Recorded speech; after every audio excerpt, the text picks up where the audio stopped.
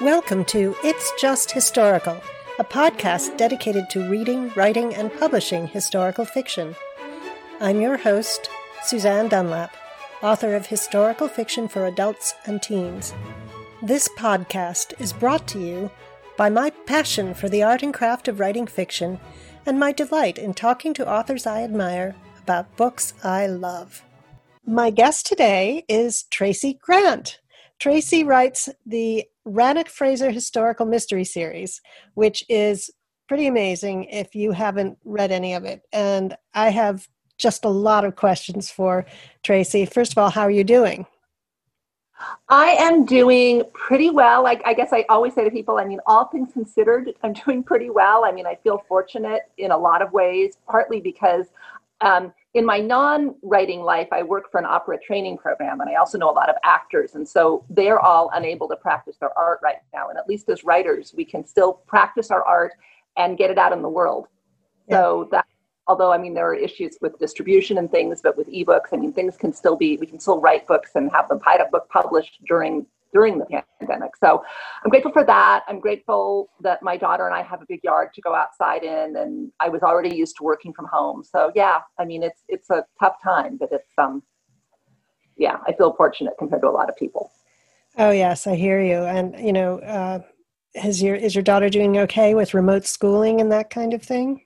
Already did homeschool, so that's another thing that's been really great. So we were already adjusted to that, to working from home and doing school at home. And we have a neighbor, her best friend is our neighbor who's her age. And after a couple of months, we kind of went into a social bubble with them. So she's had company, and she's also learned she can do Zoom by herself now. She's learned how to do FaceTime with her friends. And then when she wanted to talk to more than one at once, she figured out how to, she had me help her do Zoom, but now she can do it herself. So, it's amazing. It truly is. The kids, they're growing up so differently. I don't know about you, but I really date from the pre-computer age. Me too. Yeah, exactly. So I tell her things like, I'll say, not only did we not have smartphones when I was little, we didn't have computers, we didn't have email. It's like, it's amazing. It's inconceivable now. I know. I remember even back in the 90s, a friend's kid saying to me that my old laptop, that's a funny computer, it's black and white. And that was when color computers hadn't been around that long, but they couldn't remember computers that weren't in color. And that was, over 20 years ago. I still remember getting my first color display laptop. I did getting my first computer when I was in college, and it was a big thing. Yeah. Anyway, let's get to your books. First of all, as I did my little bit of research on you, I had no idea that the first of this mystery series came out in 2009. Is that correct? Well, yes. The first came 2011. But no, wait a minute. I'm thinking, yes, 2011. But in 2002, I wrote the Fraser books, which the Rannoch series is kind of an retelling alternate universe that grew out of which is why I call them the Rannoch Fraser books. Got it. And I wanted to write about the same characters. I actually wanted to write about their earlier adventures at that point. And they wanted different names, so I changed the names of the main characters. And then I got to the point where I wanted to go forward after what I'd done in the Fraser book. So I basically did sort of an alternate reality to catch the series up. So, yeah. So my estimation of how many there are is probably off. How many have you written of these? It's a little tricky because there are novellas. I believe with the novellas, we're at about 19. Wow, that's really impressive. And novellas, it's not all full novels. Yeah. Yeah, but even so, it's impressive because these are not just tossed off little, historical mysteries with whatever. There's a lot of serious, deep history in there, and the characters are really well developed. And you really have to read them to appreciate that about them. So, I started reading the Tavistock Plot, which is your most recent one, and I'm still deeply engrossed in it. And also these are, I mean, you said you wrote some novellas, but these are also substantial books, the ones that are actually books, you know? Right, right. Yeah, I Mm. do. I do a novella to keep the series going. I do a novella every November, and then I have a novel every May. And the novellas are about 30 to 50,000 words. The novels are about 120 to 130, and so the novellas are much. I can write much more quickly, but it lets me keep the series going, and it also lets me sometimes dramatize events and kind of the overall arc of the characters that wouldn't fit in a full novel, but I want to show them. So it's fun for that too. Right. So, can you give me some sort of insight as to how you've managed to keep this series going over such a long time? You mentioned something about changing some things, but you know, is it do you think it's easier or harder if you had to write all of those as separate books? Would that be harder? Yes, I think so. I think so. I mean, I think there are things that are easier and things that are harder. I mean, for me, when I start writing, it takes with new characters. It takes me probably a quarter to sometimes even half of the first draft, sometimes even all of the first draft to figure out how the characters talk and like have their voices come easily.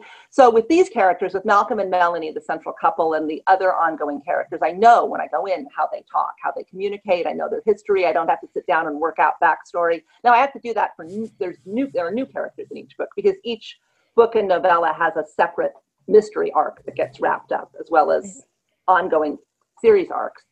So that's easier. Certainly, I mean, I really admire historical novelists who change periods from book to book or, between every few books because, sort of trying to master the detail of one era is enough. And I'm always finding new things to research in each book and learning new things, which is great, which I would be bored if that wasn't true. But I mean, it is easier being in the same world. And then, you have settings that you're coming back to too. There are new settings, but, I know what their house looks like. I know what other houses look like. I know I've written scenes. Yeah. So that helps. So I do think for me, it's easier. And I love knowing my characters and living with them. And when I start a new book, it's like settling in with my friends. And I like that feeling. Yeah, I can really understand that because I mean, in my own very small way, I was so excited because I actually wrote the third in a series. I thought, wow, I actually have a series. Oh, that's how it starts. And that's wonderful. And it's so, yeah. And it is, you're right. I mean, it's like I know this character, I get right into her voice, and it's, and I understand her background and what's happened with her. But here's the other thing about these. I'm curious, do you have readers who have read the entire series from beginning to end that you know of? I do. I actually there's actually a Goodreads group that a reader started to talk about the books. So there's a Goodreads group of people, and it's every so often we'll have a thread because new people join about how people discovered the series. And it's amazing to me. There are people who've read the whole thing from the beginning. There are people who've started recently and read all of the books. Some of them have just read the Rannoch books. Some of them have gone back though too and read the Fraser books. So it always intrigues me too, the people who started with a book fairly late in the series and liked it and then went back and read the earlier ones versus the people who've read all along. It's very interesting. Yeah. Well, for myself, my experience of reading the most recent one is that the way you've threaded in the hints of stuff that happened before makes me say, oh, I need to go back and see what that was, Well, that's good. I mean, that's the idea. That's what you want to do. That's always a challenge in a series. I mean, you want to have enough for new readers to not be totally confused. You don't want to bore the people who know it all. You want to remind though people who haven't read one of the books for like a year what happened. So yeah. It's slightly different. It's a slightly different, or not different, but it adds a layer of craft to the whole thing to have to consider all of that. Yeah, that's maybe where writing a series can get to be more complicated than writing. There are ways it's easier than writing standalones, but I guess trying to keep the series arc going is where it can get more complicated. Yes, absolutely. And it really is. I don't know, maybe there are, courses or whatever out there or classes that talk about writing a series, but I've never bumped into one, and I've kind of just sort of made it up as I went along for my little series. But I'm also fascinated by a couple of different things. One is the preponderance of families and children in your books. You know, it's a mystery. They're in the Regency period, and Right. and there always seem to be children in the picture, which is really different, I think. It is true. It started with the series started with the premise for the series originally was a couple which actually grew out of a book I co-wrote with my mom that was never published, like when I was still in college, but of a couple where she's a French spy and he's a British spy, and they get married, and she's spying during the Napoleonic War. She marries him to spy on him. But then she falls in love with him, and where does it go, and what happens when he learns the truth? And that's sort of the core piece of the series. And so they had from the beginning, they've had children. So their children have been part of it. And then there are other couples who've either come into the series with children or who've gotten together and had children. So now there are a lot of the main characters have children, which I find, I mean, the sort of the challenges of balancing being a parent and having a career, which in these people's cases is being spies, it's investigating mysteries, it's being in Parliament. A lot of the challenges, though, are not unlike the challenges that modern parents face. So the sort of parallels, I think, and contrasts are interesting. And I like the kind of, there's also, it gives it an edge because they're running a lot of risks and they're in danger, but the fact that they have kids sort of heightens the dangers, it grounds them. It means that when they decide about what risks to run, it's not just as simple as, oh, well, I can risk myself. It doesn't matter what happens to me. I'm willing to take this risk. So, yeah. Yeah, it makes it feel like so much more deep a world, as though you're really in the world. You're not just engaging with these characters, you know? Right.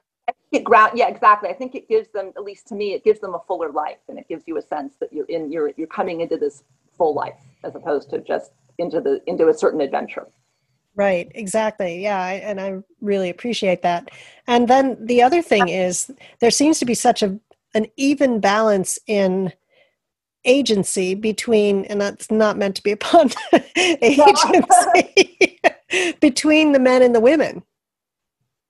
Right. Well, I mean, I like that in reality, but also I think that's one of the reasons I liked the whole premise of a couple who were both spies, because then they both equally share that career, at least going into it, and they're both used to going into danger, and especially once once they get used to the fact that they've both been spies, they can share things pretty equally. And I think and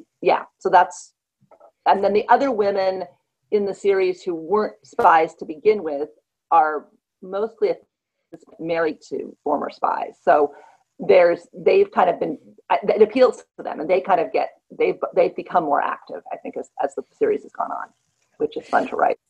So yeah, so how much of the idea of female spies versus male spies is based in your research in history, and how much is just you making it up? Well, I mean, there certainly have been female spies historically throughout, and I don't know of any French spies who married British spies. It could have happened, and we never learned about it.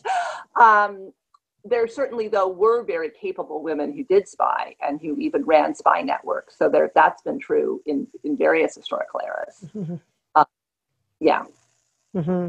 I was going to say the records of actual spies from the era are, I mean, it's not something that's really recorded largely. So a lot of that is sort of, it could have happened, this could have happened. Here's what we know about what did happen historically, and what could have happened. So, I mean, I've created a character. There wasn't an official intelligence service, but I've created a character, Lord Carfax, who's sort of the unofficial head of British intelligence and runs things like a secret network.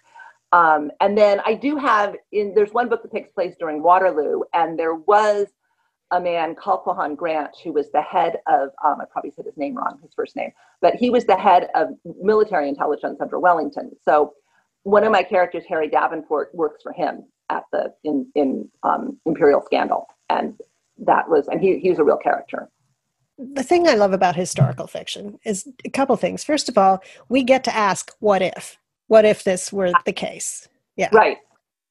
And second of all, I always learn something I had absolutely no idea about when I read historical fiction, especially in eras that I don't specialize in. And I don't write, I have never written in the Regency era for, I have no idea what reason, but it's just has never happened.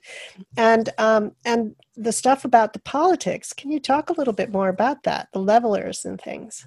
Right. Yeah, it's a fascinating era to me, because it's on the cusp between the 18th century, which was much more bawdy, and the Victorian era, which was much more restrained, at least on the surface, officially. And it's also, it's between sort of a much more agricultural world and a much more industrial world, and things are changing. And yet, there's the Romantic era going on. There's the ferment of the French Revolution kind of lingering. But because of that, it's a very reactionary time politically in a lot of ways. I mean, a lot of the people in power, especially once Napoleon's, in fact, that's one reason why a lot of people supported Napoleon for all the issues with him, was that he was sort of the last remnant of representing the French Revolution, and there were change, and there were a lot of progressive laws that got rolled back when he fell.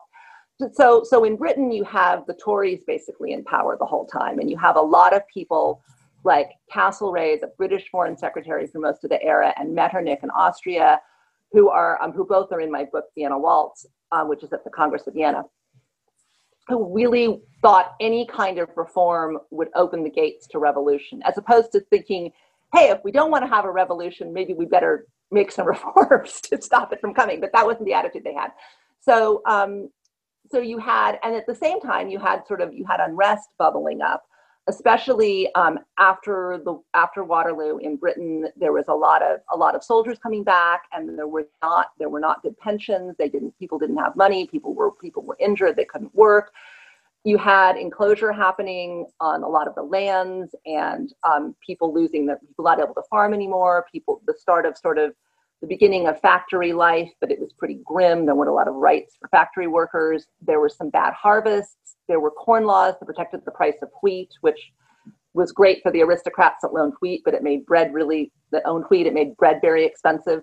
So it was a tough time, and there were the start of people like the Luddites, who were against, thought machines were the problem, and were against were for breaking, would smash machines. And there were protests like Peterloo, and then sounds kind of modern, the government troops ended up firing on protesters, and people were shot and killed.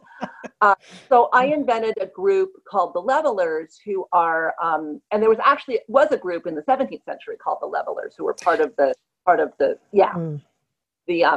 English Civil War. Mm-hmm. But I had studied that in college. So my modern Levelers, as in Regency Levelers, took their name from that group. They're a more educated group of some young aristocrats, some artists, a lot of people around the theater, which is where the Tavistock plot takes place. And they're supporting reform. They're writing things that would be considered, because you could get arrested for writing a lot of different things in this era. There was, freedom of speech really didn't exist. So they're writing, and they're potentially getting involved in some more violent agitation. That's one of the issues in the book. And they're connected to the Carbonari in Italy, because I had done a book called Gilded Deceit in Italy. And there were connections to the Carbonari, who were young radicals who actually were involved in violent uprisings in Italy at the time. I picture your brain now with all of these little threads going all over Europe at this time, and sort of gathering all of this history and synthesizing it into these really exciting mystery stories. It's pretty impressive, I have to say. It's fun. Yeah. So how did you get started in writing these? I mean, you mentioned co-writing a book with your mother when you were in college? Right. So my mom, I always have loved the Regency era. I love Jane Austen. My mother read Pride and Prejudice to me when I was 7. I'm reading it to my daughter in 17. My daughter's 8. And then she discovered Georgette Hare, and then started reading those to me when I think I was 10, and we read those together, and we both loved the Regency era. And I wrote from when I was very young. I was always writing stories, and I bet my mother was a psychologist. I bet her on a trip when I was 13 that she couldn't write a book, because I wanted her to write a book. And she got an idea for a Regency romance, And we ended up worked on it together off and on, and we sold it when I was in college. And it was actually published. It was called The Widow's Gambit. And then we worked on a second book that we weren't able to sell. It was a little offbeat, and it had the idea. It gave me the idea for Malcolm and Melanie Rannoch, basically. But then my mom and I went on and wrote 8 books together over the next, published from 1988 into the basically. My mom died in 95, so for like seven years we wrote together, and that was great. It was really fun to write with her and very exciting. And then we had written one historical romance set actually during the Peninsular War in Spain, was one of our last books together. And after she died, I wrote 3 more that were all Regency or just after just after the Regency. The last one was 1820s. But we always put a lot of mystery in our books, and I put more and more mystery in them, and also history and adventure. And my editors would have to remind me, it's a romance, put more romance in, we need more time with the couple. The plot's too complicated, simplify the plot. And finally I'm like, okay, this is obviously what I want to write is a different kind of book. Maybe I better write it and see if I can sell it, and so that was when I wrote the book, which was originally published as Daughter of the Game, and then it was reissued as Secrets of a Lady. And that was the first Fraser book. And at that point they were called Charles and Melanie Fraser. And then when I did the Rannoch books, they became Malcolm and Suzanne Rannoch, which were their middle names. But then when Melanie's Past comes out, it turns out that her real name is Melanie. So she went back to being Melanie in the series. Okay. So that links the names for me, because when I went back and looked at your earlier ones and saw Charles and Melanie, I thought, Right. Yeah. That was, it's a roundabout way. But what I loved about rebooting the series is part of their backstory was always that they'd been at the Congress of Vienna, and then they'd been in Brussels during Waterloo. And so the first 3 Rannoch books I wrote were the Congress of Vienna, and then Brussels before and during and after Waterloo, and then one in Paris right after Waterloo, where there was a lot going on. And those were really fun settings to write about and explore. Yeah, I know.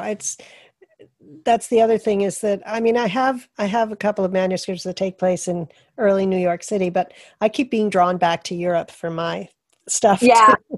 Yeah. I mean, I love Britain. I was just listening to your interview with Christopher Gortner, and he was talking about his first, I think, United States set book, the one he's doing about Jenny Churchill. And I was thinking, I'm not drawn to writing about the United States. I mean, unless maybe, I guess I set my British characters there for a book, but that isn't even something I thought about doing. It's interesting how certain settings draw us. And I think that's partly because of the periods we're interested in, because especially early, Europe and the United States were so very different from each other. Right. And I'm interested in music and art and things like that, which were less well developed in the 18th century in the U.S. Exactly. Yeah, no, that's true. So it's very fun to write about, explore. I loved Vienna because there was you've written about Vienna earlier, but there's so much music in Vienna. I mean, it's such a musical city, and it's just that was so fun to write about. Yeah, Vienna's awesome and complicated too. I mean, there's the terms of the royal family and the Habsburgs and all that kind of stuff. It's very complicated. It's so funny because, and I'm doing this presentation for my book launch about this amazing character named Joseph Bologna, the Chevalier de Saint-Georges, who was a black violinist in Paris in the he came when he was just a boy, and then he stayed until he died. And in reading this book about him, which there's only really one authoritative book, there were all these things that I never knew, even though I know about that history, just having somebody else's view into it. Right. Wow. I didn't realize that, there was all this stuff going on in the north of France during the Revolution. So have you sort of had any research surprises when you've looked for things? Yes. Let me think. I mean, well, one of the things in this book is, one of the characters turns out to be descended from an African, from a slave in Barbados, which is part of part of the backstory, but I mean, he knows this, but, and so I knew some, and I had gone to a really great exhibit at the Museum of the City of London years ago about Black British people in this era. But what amazes me researching that is how modern the arguments against slavery sound. I mean, it's the exact same arguments that you'd make today, basically, about the inhumanity of it. It's not like, oh, they just viewed it differently then. It was different. No one knew it. They didn't understand why it was wrong. I mean, and yet very strongly the arguments against, the rather obvious arguments against why it's inhumane were being made. And that is both heartening because it shows that people had humanity in any era, and it's depressing because the same arguments are being played out today. So that's, yeah. And the vibrancy of the African culture in Britain at the time is something I don't think we tend to be aware of. We think of it as a very sort of white looking world, and it wasn't. So that's interesting too. I know it's a similar thing in France, although possibly not as much, but the European history has basically been whitewashed because it's been written by white men. It's been whitewashed and masculinized. Right. Exactly. Yes. We also have another connection in that I have worked for opera companies and stuff, which is really, And unfortunately the company I worked for is no more. It didn't survive the 2008 recession. Yeah. So, but you have this whole thing is around the theater for you. Do you have any kind of a theater background, or is this just... I do. I used to, well, actually, when I was very young, about my daughter's age, I would say I wanted to be an opera singer. My grandmother had sung opera and my great aunt. I do not have a voice. My own daughter, who sings quite well, tells me to be quiet. When she was about a year and a half, she wouldn't let me sing to her. I was doing some vocal warm-ups before this interview today, and she told me to be quiet because it's good. Oh, kids, yeah. So I love opera, but I don't have a voice. But then I wanted to be an actress, and I did a lot of theater through high school and college. I was an apprentice with what's now the California Shakespeare Theater in the East Bay and the Bay Area. And then when I was in college and I was studying theater, we sold our first book, and suddenly I realized that writing was something where you didn't just write the book and it sat somewhere, because this was before the days when you could put it up on your website or something, but actually people were going to read it. And I started thinking about being a writer, and my interests kind of moved that way, but I've always loved theater and loved opera. So it's been part of the series from the beginning. Malcolm and Melanie's good friend, Simon Tanner, is a playwright, and he's the part owner of the theater. And there's one book, The Berkeley Square Affair, that centers around an alternate manuscript of Hamlet, like an alternate version of Hamlet that comes to light that may or may not be authentic. Oh, yes, that was mentioned in the Tavistock plot. Yeah. And they're actually putting on a production of this play, while meanwhile, it may have been used as the manuscript may have been used as a code book, so there's a whole intrigue going on with it, but there was quite a bit about the theater. But then Melanie's backstory is that she was the daughter of her parents had a traveling theater company in Spain, and her father was French, her mother was Spanish, and her mother was an actress, her father ran this company. And her mother died when she was 8 in childbirth, but her father was killed in the Peninsular War when they got caught up in an attack in a village, and when she was 15, and she ended up on her own. Her sister was killed. It was really devastating, but she came out of theater. So that was partly why she then ended up becoming a spy. I mean, she has these skills where she can play different roles. But then as I've been developing her, there's a thread in the book about about women needing roles outside being wives and mothers, although they're very devoted mothers and they love their husbands. And Melanie's always been a spy, but then she stops being a spy after Waterloo because it's too much. And she's still committed to the things she believes in. But she's working a lot as Malcolm. She's a very accomplished political hostess and a diplomatic hostess, and she's investigating with Malcolm. But really her life's pretty much built around Malcolm.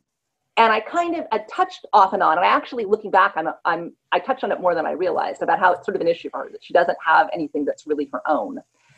And if you go back to what she might have been, if her family hadn't been killed and she hadn't been caught up in the war, she probably would have. She was starting to act on stage, so she might have ended up being an actress. And so I got the idea a couple of books ago of her becoming a playwright. And that was something because with being in British society, her being an actress was probably pushing it a bit. But there were Lady Carolyn Lamb's brother-in-law George Lamb was a playwright, and that was not scandalous at all. I mean, being a playwright was not something that was considered scandalous, and there were certainly women novelists. So I brought up at the end of the book, The Glenister Papers, that she was writing a play, and then there's the novella before this. She actually appears in sort of a charity holiday pantomime, and that's what it's set around that. And then I was setting up that she was in that her play was going to start being produced, and then I already had the Leveler group being centered around the theater. So those two, and it was early 1820. There's a lot of unrest going on. It's right before George III dies. So bringing together the theater and the political unrest seemed like a good combination for this book. Yeah, I mean, I love it, all these dimensions and everything. Now, I have a more practical question, which is, do you know who done it when you start writing your mysteries? Sometimes. I used to write, my mom and I plotted a lot because there were two of us, and we wrote alternate things. And I plot quite a bit. But I plot on index cards, and I now write. I don't know if you write using Scrivener, but I use Scrivener. Yes, I love Scrivener. Scrivener is amazing. It's so much easier. So I use the corkboard in Scrivener, and I lay out my scenes on index cards. And what I'll do now is I'll usually start writing. I'm finishing up the novella that'll be out this November. It's about to go to the copy editor, hopefully today. But I'm starting the next book that'll be out next May. And what I'll do as I lay out the index cards and I'm working up the plot, I'll have certain scenes I know are going to happen, and I'll start drafting those. So I will write parts of it before I know the whole plot sometimes. And then I can go back and weave them together, which I actually find that way I spend a lot less time on transitions, which I can get really hung up on. So I don't necessarily know who did it when I begin. I sometimes do, but I don't always. I didn't in the Tavistock plot till I was I don't remember how far I was, but I was away. It was pretty obvious to me when I decided what it was fairly obvious, but I was a ways into the first draft before I was sure. Yeah. The people are so different. Writers are so different about this kind of thing, about wanting to just start writing and see where it goes. And so I guess I'm kind of in the middle too. I kind of have to have a vision of what the ending should be like, but I don't know how I'm going to get there. Right. Exactly. And I've sometimes known, I'm writing now in the new book some scenes, because there's sort of, in each book, there's both sort of the overarching series architecture that's developing, and then there's the mystery of that book. And I actually even have a Scrivener file for the series architecture, where I just have like index cards for things I know are going to happen at some point. I'm not even sure in which book yet, and I'm not necessarily sure in which order they're going to happen. So there are some scenes like that I've been working on in the new book, because I know those are going to happen regardless of the sort of interwoven with the mystery of the book, but separate from it too, in a way. Supposedly my series with my young adult series is a mystery series, but it's it's funny because I think of it more as her character arc than the actual mystery underlying it. Right. Yeah. Well, I think that's the fun thing, though, I think, about a series is, I love mysteries. I love trying to guess what's happened, who did it when I'm reading it. But I really love in a series following the characters and watching them grow. And that's very exciting. Yeah. Yeah. Although I have to say, I'm not really regretting, but this is a young adult series, and Teresa is at the upper limit of the age of a young adult heroine. So I think I'm going to have to move it into the adult realm. Next one. The readers can then grow with it. But the start it will then become, they'll like that, because then they'll like reading about someone. Yeah. So I haven't, now back to something else I've thought about, but you have all these wonderful children, these families in here. Have you ever thought of writing like a middle grade book that involves the kids side of things? Oh, that's a really interesting idea. I've thought about, and I've even thought, because my daughter's writing a little bit now, so I've thought about us writing something together, but that's a really interesting idea to actually write about. I have thought about writing about the kids when they're older. They'd be about the right age for, say, Colin, Malcolm and Melanie's son, to be in Paris in 1832, in the Les Miserables era. And so I've thought about that, but writing about the kids as in like a middle grade offshoot, that's a really interesting idea. And that kind of makes sense because readers of the series have kids and grandkids, and they might. Yeah. Yeah. That would be- And what made me think of it partly was that their son is like trying to get involved with the investigation. Right. Yeah, that's one fun thing in Tavistock Plot is the kids are getting old enough now that some of them, but they actually do. He does do a little bit. So it's, that could definitely be something that grows. Yeah, I could just see that because I have with Teresa. She has a younger sister who's 15 years younger than she is, and so I've been sort of thinking, maybe there's a middle grade book in there. No, and that's a great idea. I love the idea of the connection. Yeah. I mean, I've thought kids doing more in the main series as they get older, even as young children, but I hadn't thought about a separate book that was geared to middle grade readers, and I love that idea. That's anytime you can pay me after this is done. Thank you, Suzanne. Yeah. Oh no. So, is there anything that you want to say that I haven't thought of asking you in this interview? Really been fun. No, I'm working on the next novella and novel. It's not really a spoiler because this is actual history. Deal with Tavistock Plot is in early January of 1820, and George III died at the end of January. I think it was the 29th. Almost very end of. And his son had been regent, which is why it's called the Regency. And then his son, the Prince Regent, became George IV. And he had been married to a princess named Caroline about 25 years before, and it was a disastrous marriage. I mean, he was in love and had secretly married this woman, Maria Fitzherbert, but it wasn't a legal marriage because she was Catholic and she was divorced, and which was Catholic, and he didn't have permission, and there were all these issues. And so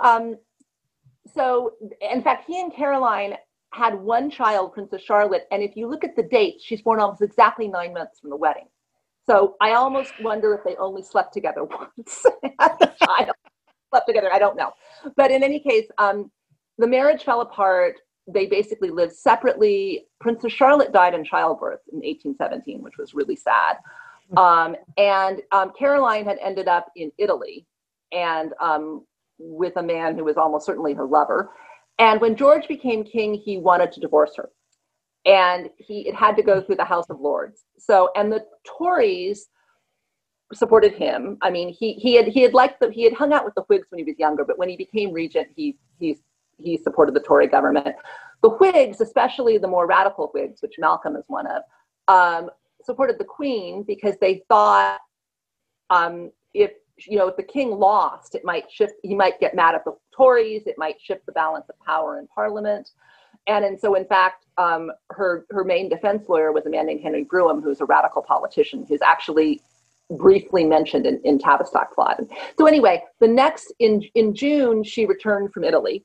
And then in the fall, there was this trial in Parliament in the House of Lords. And I mean, there was evidence about bed sheets and who was seen doing what with whom and all sorts of things because they were trying to prove that, she'd been unfaithful. And there was it was a circus. So my next novella, which is called the Carfax Intrigue, which is set in June of 1820, and then deals with sort of just the time when this is all just starting to happen and she's just returned.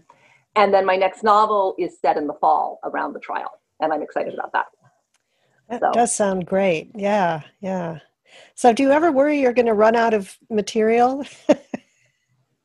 No, I mean, I don't. I mean, because I love the characters. They have lots of secrets. There are lots of things I still want to have happen. And I think because I have an ensemble cast at this point, different books can focus on different characters. And I've sort of been careful that there are even some relatives and people who've been mentioned who've never really appeared in the series, who could pop in and I can play around with their stories and what kind of problems they have.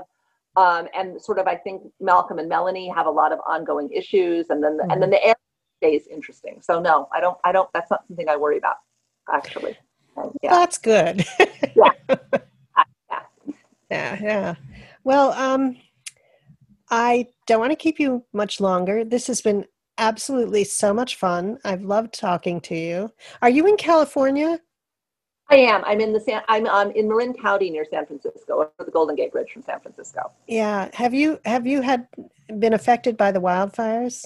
Yeah. I mean, we haven't been at any risk, but there was one fire in Point Reyes, which is on the coast. And we had a lot of smoke from that going back to the middle of August. And the last week you probably saw the pictures, when I woke up one morning and I was like, it looks like it's dark, but it says it's 9:00. What's going on? And the sky was orange, and it was like sort of, the far north of Scotland or Scandinavia in winter when it never really gets to be daylight. And then we had very heavy smoke. Actually, not so much that day as later it got heavier. We had through last weekend we had, and until Wednesday of this week we had really bad air quality. So that's been, it's worse in Oregon. Just Yeah, I have a brother who lives in a suburb of Portland, Oregon. Oh, but he said it was getting better for him too recently. But I think. Yeah, and it's funny because someone else I know who lives in Santa Barbara, I think, she said that she woke up and she said it looked like the sky had been erased. It wasn't like a cloud cover. Yes.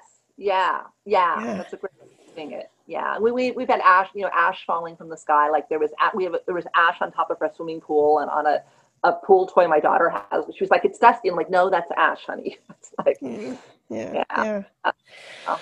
Well, anyway, I just want to say thank you so much for coming on the podcast. I really enjoyed having you. I had a great time. It's really fun. Thank you so much. You've been listening to It's Just Historical, hosted by Suzanne Dunlap. I hope you'll subscribe to the podcast on Spotify, Apple Podcasts, or Google. Visit the podcast website at itsjusthistorical.com and find out more about me and my books at suzanne-dunlap.com.